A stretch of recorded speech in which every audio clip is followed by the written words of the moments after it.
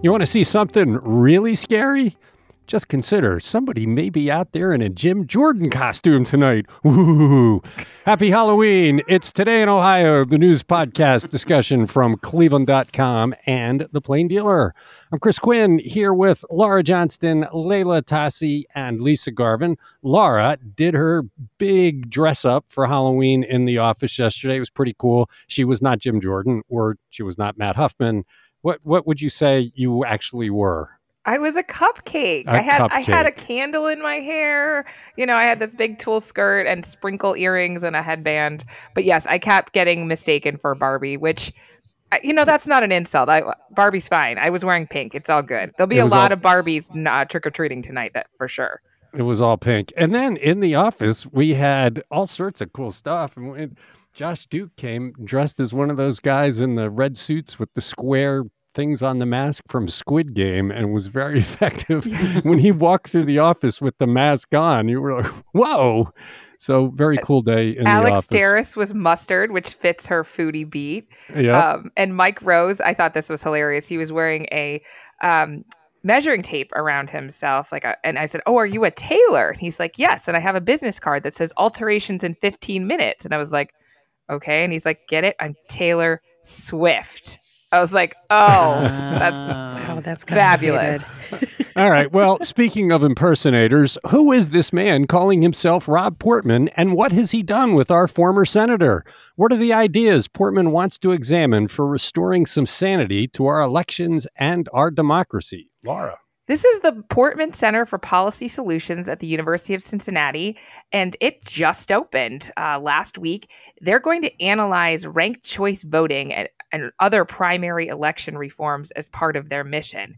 And this is not something I've heard Portman talk about in the past. We knew that he was forming this center at the University of Cincinnati once he stepped down from the Senate. So Alaska and Maine recently adopted ranked choice voting. That's when voters rank their preferred candidates in order. And if no candidate gets a majority of first place votes, then the system eliminates candidates with the fewest and redistributes the ballots to the second choice. He wants to study the California system. That's when all the candidates appear on the same primary ballot. So you don't have to pull a Democrat or Republican. You probably don't have to. You could be anything, right? And then the two top vote getters in the primary move to the general election, regardless of party affiliation. That's how a lot of nonpartisan mayor's races work around here. Yet, in Ohio, we have a state house bill that would outlaw ranked choice voting, thanks to Teresa Gavarone from Bowling Green, I believe. She wants to withhold any local government funds to any municipality or county that wants to use alternative voting because Ohio. Ranked choice voting does confuse people. So I think that's a harder hurdle to leap over. The open primary is as simple as it gets. Mm-hmm. Get rid of the parties. They are destroying America. In Cuyahoga County, the Cuyahoga County Democratic Party is a joke. It gives us terrible candidates, and we have no choice on the ballot. You go in November, and you got their terrible candidate, and often nobody else, or some weak Republican who can't win in this county. On the state level, it's the total opposite. We get people like Matt Huffman in office who has no business being there because of the gerrymandering and the fringe of the party picking the candidates. If you had open primaries where everybody voted, most people are registered independents. Mm-hmm. The majority are independent. They could all vote. They're centrist. They're sane. They would pick reasonable candidates. So in November, you'd have a reasonable choice. This is the no-brainer of no-brainers, and I'm just thrilled that Rob Portman is getting on it. Absolutely. He announced this at an Ohio State University conference in Columbus on Friday. He said political party primaries are one source of the problems. He has a couple others he wants to look at. The advent of online political fundraising. He said that encourages candidates to continually throw out red meat to their party's most ideological supporters so they can raise money continuously. And then the media's tendency to elevate these controversial voices, which we've seen and we've taken a stand against. We're not going to put out everything, all the hate speech that a lot of these candidates say, because they're just doing it for attention. And that's the truth, right? They're doing it for attention. They get coverage, and then it drives people further and further to polls. Look, if we had open primaries, J.D. Vance would not be our senator. It wouldn't happen. Bernie Moreno would have no shot at winning a primary if everybody got to vote, not just the crazy people on the furthest right fringes of the party. It's a move we desperately need to get back to what America is, which is much more in the center.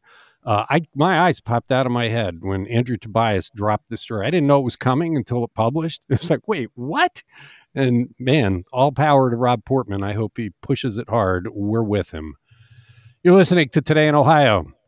We've all been there, sick as dogs and needing medicine and having to drag ourselves in our chills to a pharmacy to get it. How's the Cleveland Clinic looking to the skies to make getting our medicine easier and faster, Layla? The hospital system announced this morning that it plans to use drones to deliver medications to patients' homes starting in 2025. The clinic is partnering with the San Francisco-based drone company called Zipline to create this drone delivery program. Zipline uses autonomous drones to deliver vaccines, blood, animal health products, and other things to homes and hospitals and businesses all across the country and overseas. And this service that they plan to deploy here will be super fast. You could get your prescription in as little as 10 minutes after it's ordered and packaged. You'll be able to track the packages in real time, and it won't cost you anything extra. The clinic plans on making hundreds of flights every day once this program is up and running. And the drones will fly out of a central pharmaceutical distribution hub, though they're not disclosing where exactly that's located for obvious reasons. And these little drones look like mini airplanes. They'll fly no higher than 300 feet because of federal drone regulations. But the drones use multiple sensors and GPS to make sure that they're going to the right location. And once they get there, they will hover. This is so funny. They'll hover and then extend a cable to the ground. And the cargo container will slide down the cable to the landing site like a porch or a table or a driveway. So no mini parachute or anything like that. This is very precise technology, they say. What could go wrong, right? Yeah, I mean, have you ever seen a cat with a string? I have a feeling that you're going to have some mishaps. We're going to look elsewhere because drone delivery is being used elsewhere, and the technology is pretty incredible. It can deal with heavy snow and it can dodge obstacles. It's just if you have hundreds of these things going out every day, you got to figure there's going to be some interesting moments. The other thing is, if you follow anybody with drones on social media, these things go haywire all the time. They drop into lakes, they go off in the woods, and it's technology. It fails. And what happens if this fails? Do you get bonked in the head? Do hawks swoop at it? It just seems like there's going to be some comedy, if not tragedy, that follows hundreds of drones fanning out across Cleveland every day to drop Robitussin on people. Or missed deliveries. I mean, what if it drops it at the wrong house? And some of the medicines people are expecting here are really important. You know, they need them. So a drone can't really get lost en route. That could be really detrimental to the patient. Not only that, there are a lot of substances that, shouldn't just be out there in the world without, you don't want to get a drone carrying some kind of opioid lost in what about in like the Metro Park or something. I mean, just going to land in a parking lot of an apartment building? Yeah, I was wondering that too. A lot of people live in high rises or multifamily units, apartment complexes. This really is only technology that seems to serve single family homes. But if you have 102 fever and you have to get dressed and drag yourself up, it's truly awful. We've all been there. To not have to do that would be a godsend. And so I hope it works. It's fascinating. It's just, you're going to look up and you're going to see drones whizzing around overhead. And what happens when that starts to be a thing? Do you think that there will be some kinds of medicine that they will not deploy this way? Well, narcotics, I would expect you can't. I bet that there are serious rules about deploying narcotics that way.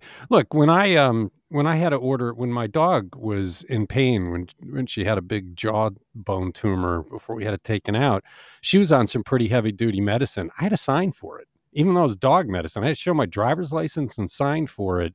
So I would expect that anything that's narcotic, you would have some extra requirements, not just some cable dropping down where the squirrels can get at it. Right. Cool story. Julie's got it on cleveland.com. You're listening to Today in Ohio. The people fighting the abortion amendment on the ballot 1 week from today have tried all sorts of questionable methods. One is pretending the heartbeat bill doesn't exist, as we've reported. Another is this bogus argument that the proposed amendment is somehow extreme or goes too far, which is nonsense. It doesn't. It puts the decision between a person and their doctor. Governor Mike DeWine finally seems to recognize the folly of the efforts to date and is offering a different, more strategic tactic this week. With a week to go, Lisa, what's he doing? This seems like a Hail Mary pass to me. But Governor DeWine was saying yesterday, he said that, if issue 1 passes, he says that the state is limited on what they can do to change what he calls an extremely radical constitutional amendment. But he said, if it's defeated, there are lots of things we can do to change the law. So apparently he's kind of seeing the polling and realizing that a majority of Ohioans will probably vote to pass issue 1.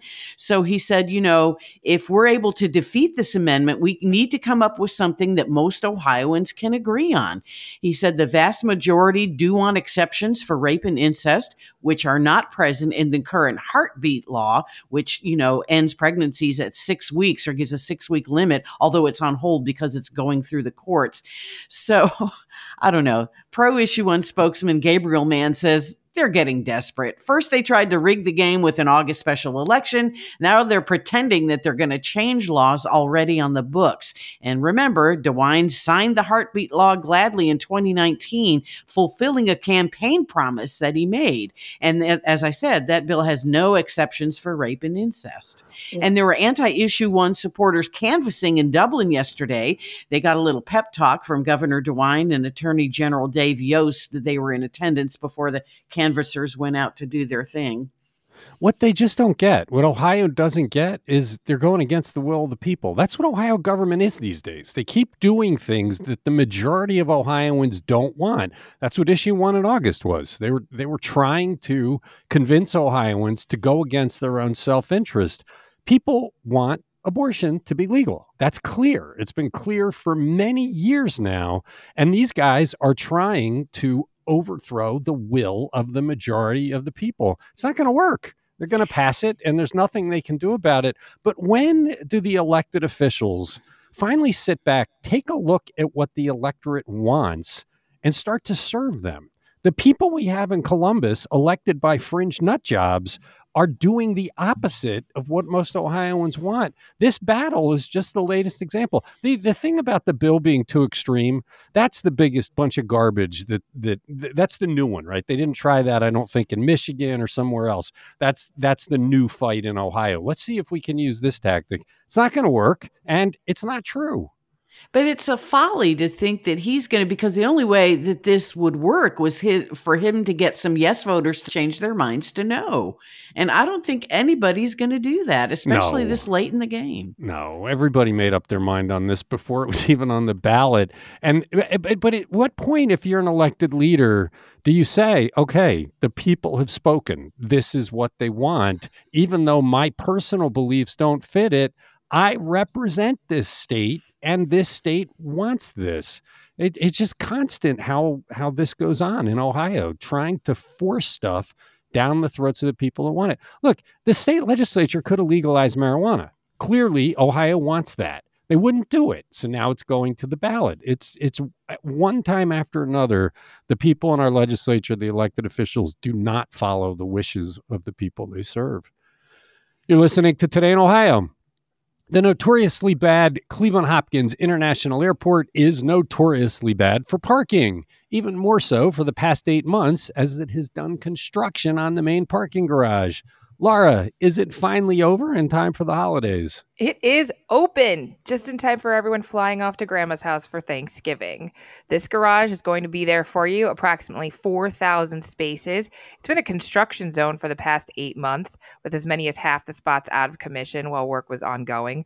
They spent $4.5 million on this. They removed and replaced expansion joints, repaired cracks, replaced concrete, installed crash wall support, brackets and added a new walkway through the garage to enhance pedestrian safety.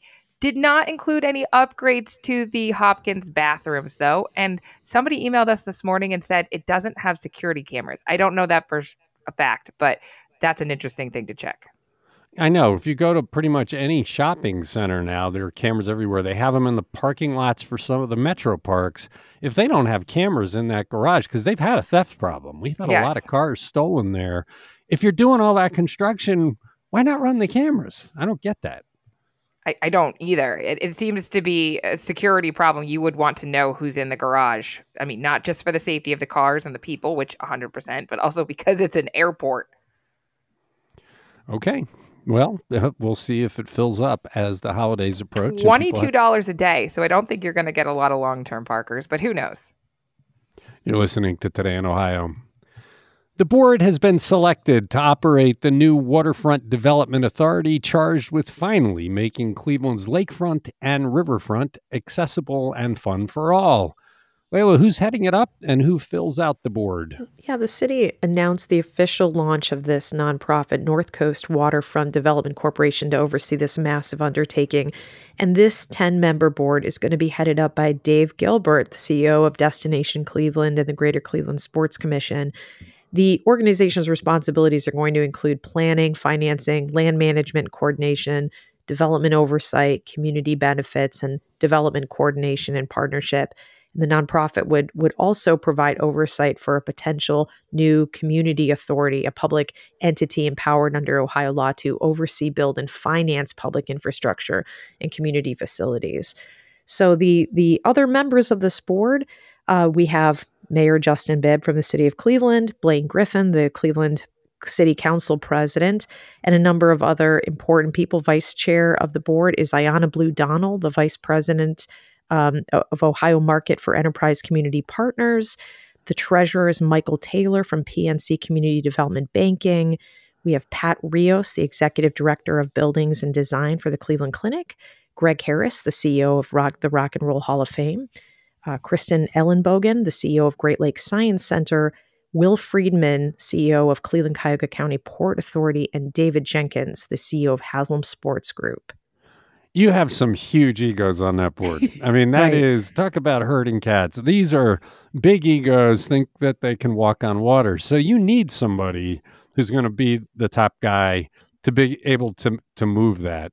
And Dave Gilbert does have a history of moving things along. He was the guy, if you'll recall, took over the planning for the RNC in 2016 in midstream when things weren't going well. And I got a front row seat on that. I was on one of the subcommittees, and he really did bring everybody together. Lots of big egos there. I mean, he had GCP people on that one. And it was one of the most successful things Cleveland ever did. If anybody's going to be able to keep these wildly disparate people moving in the same direction, it's him. But let's face it, you got somebody representing the Haslams. They just want their stadium. So that's going to be a one-trick pony. You got Greg Harris, who pretty much only cares about the Rock Hall. You never hear from him on any other civic projects. So how do you get all of them thinking about regular people in Cleveland who want access to the waterfront? Yeah, I agree. And I think you're right that Dave Gilbert among this group is probably the one who can, build the bridges between all of the stakeholders and their interests. All right, Laura, I want it noted. This is the first day I think I ever heard Layla use the term stakeholders. I know, I was just thinking that. If you notice the tone of how I used it, it was sort of like a... We're going to talk about utilizing and expending money. I'm calling Mark Vosberg when the podcast is over. You're listening to Today in Ohio. You would think Jim Jordan had his fill of controversy in his failed bid to become House Speaker, a bid that failed partly because of how he bullied colleagues to try to get their votes. Not so, though. He seems to be redirecting his bullying yet again. Lisa, who's the target this time?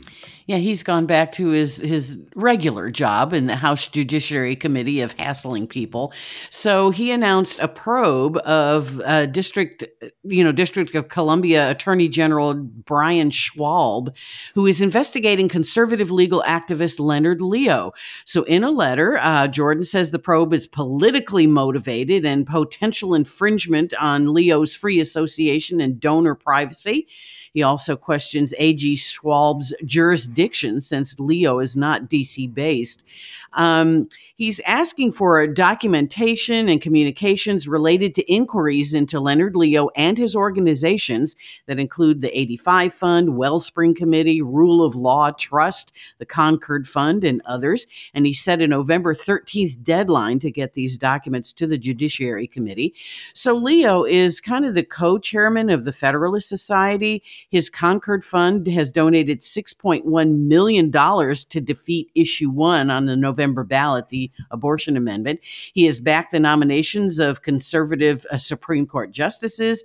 And Politico did an investigation, and they followed up previous reporting that one nonprofit registered as a charity paid millions to Leo's for-profit company in the last 2 years.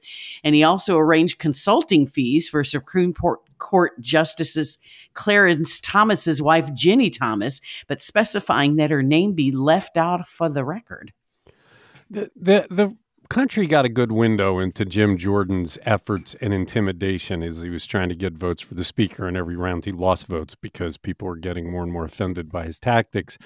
I guess my question is, does his intimidation work? I mean, that's his weapon. He goes out and tries to intimidate prosecutors and everybody else he tries to drag before his committee. But have we seen any evidence that anybody is actually intimidated, or do people basically just blow him off because he's kind of a clown? But that's really not the goal. I mean, the goal is to generate a narrative that gets picked up by the conservative news outlets so they can, that's what it is. It's all smoke and mirrors. That's why we need open primaries, because then this stuff wouldn't play as well. You're listening to Today in Ohio. Most people are expected to vote the same way on the abortion and marijuana ballot questions a week from today, Election Day, meaning 2 yes votes or 2 no votes. But not everyone, Laura. What did Jake Zuckerman find? There's a lot of overlap, but these are not twin issues. Remember that Baldwin-Wallace poll we talked about a while back? Both issues yielded nearly identical top-line results, that voters are backing them about 58 or 57% for both protection of abortion and legalizing recreational marijuana. And if there's anything that ties these two issues together, it's this aversion to government control. And if you tend to be liberal, you're probably going to vote yes. If you tend to be conservative, you're probably going to vote no. But they're not completely tied together. You can split your votes. And Jake talked to a lot of people who plan to do that. As Jake put it, these exist in a space untethered to the partisanship that mires American politics, which I thought was a pretty smart take. Yeah, I guess I had thought there'd be a division in the voting before the Baldwin-Wallace poll. But when the Baldwin-Wallace poll came out, it looked like it was pretty much identical. So I'll be interested to see just how many people don't vote the same on both. Yeah, his examples were Republicans who believe life begins at conception, but that marijuana is an issue of personal liberties, or Democrats who see abortion as a women's health issue, but marijuana as a risk to the public health. So I can understand how you could parse these, but I do think we'll end up seeing pretty similar end results. I wonder how many people back in the 60s and 70s who fashioned hash pipes out of plumbing supplies are going to vote against marijuana now. Just wondering. You're listening to Today in Ohio. We all know Cuyahoga County is scraping for the cash it needs to build a new jail, partly because the county council squandered $66 million in slush funds. But that doesn't mean there are no costs for the existing decrepit jail. Layla, how much are we spending in taxes to upgrade this place that we're just trying to get rid of as fast as possible? Well, Cuyahoga Executive Chris Ronayne is budgeting $15 million to upgrade the Justice Center in 2024, but that amount could exceed $187 million over the next 5 years if the county stays at this current facility long term.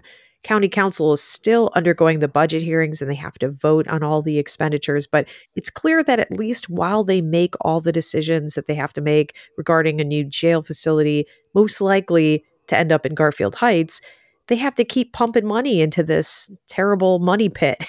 The $15 million is going to go for high priority necessities they need to address in the next 5 years. That will include $2.5 million on elevator renovations, $2.5 million on quartz tower panel sealant and waterproofing, $1.6 million on renovating the atrium, and $1.5 million for a central utilities plan study.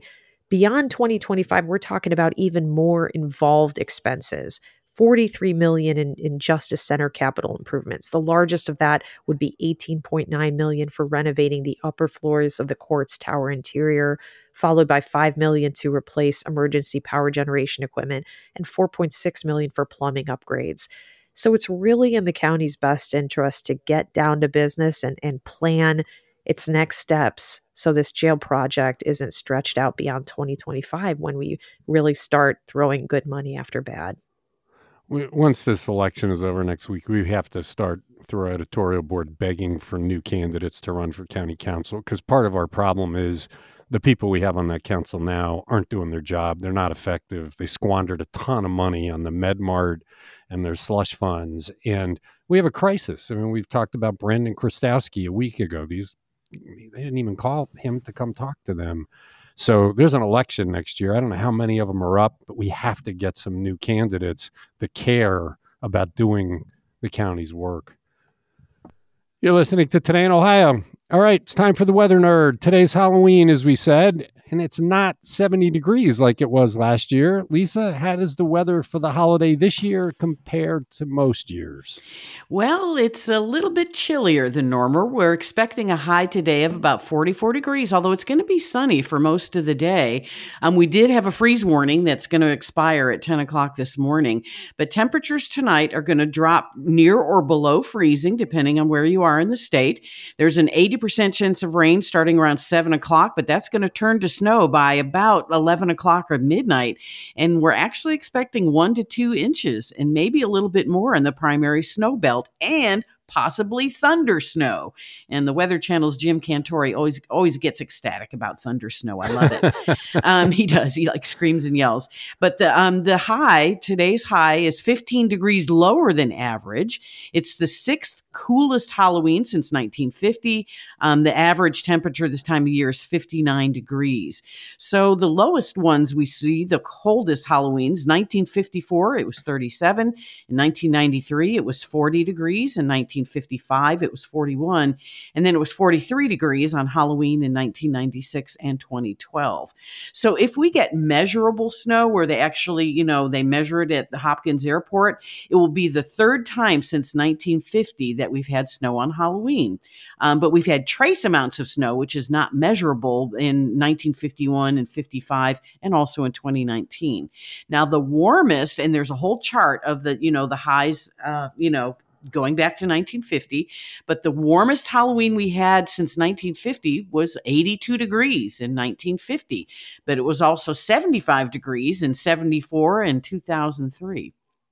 Yeah, I remember as a kid a couple of really cold Halloweens, and it's not fun going trick-or-treating when you're wearing all those plastic costumes. So I hope it's somewhat pleasant, at least from the 6 to 8 o'clock this evening. It should. It's going to be cold. It's going to be cloudy, but I think they say the rain's going to hold off until about 7 o'clock, but right around midnight is when things really start to crank up. The worst thing is if you have to wear a winter coat over your costume, because then nobody gets to see the I feel like they're much better than when we were kids. Like all these little toddlers, they wear these giant, they're practically snowsuits. Actually, somebody in our office was wearing one yesterday. And you can put as many layers as you want and still like stuff them into those and zip them up and put the hood on. So they are better than they used to be. But yeah, my daughter's going as Taylor Swift. I don't know how we're going to manage. She's going to be Taylor Swift in a winter coat. As long as it's not raining. Raining really makes trick-or-treating miserable. Like their princess dresses just wick those puddles straight up. It's terrible. Yeah. And I think nobody wants to wear boots. Like, do you remember the fights you'd have like as a kid? Like, you're wearing boots with your Halloween costume. No. Well, let's hope it's a lovely evening and everybody has a happy and safe Halloween. Thanks, Laura. Thanks, Layla. Thanks, Lisa. Thanks, everybody who listens to this podcast. We will return on Wednesday with another discussion of the news.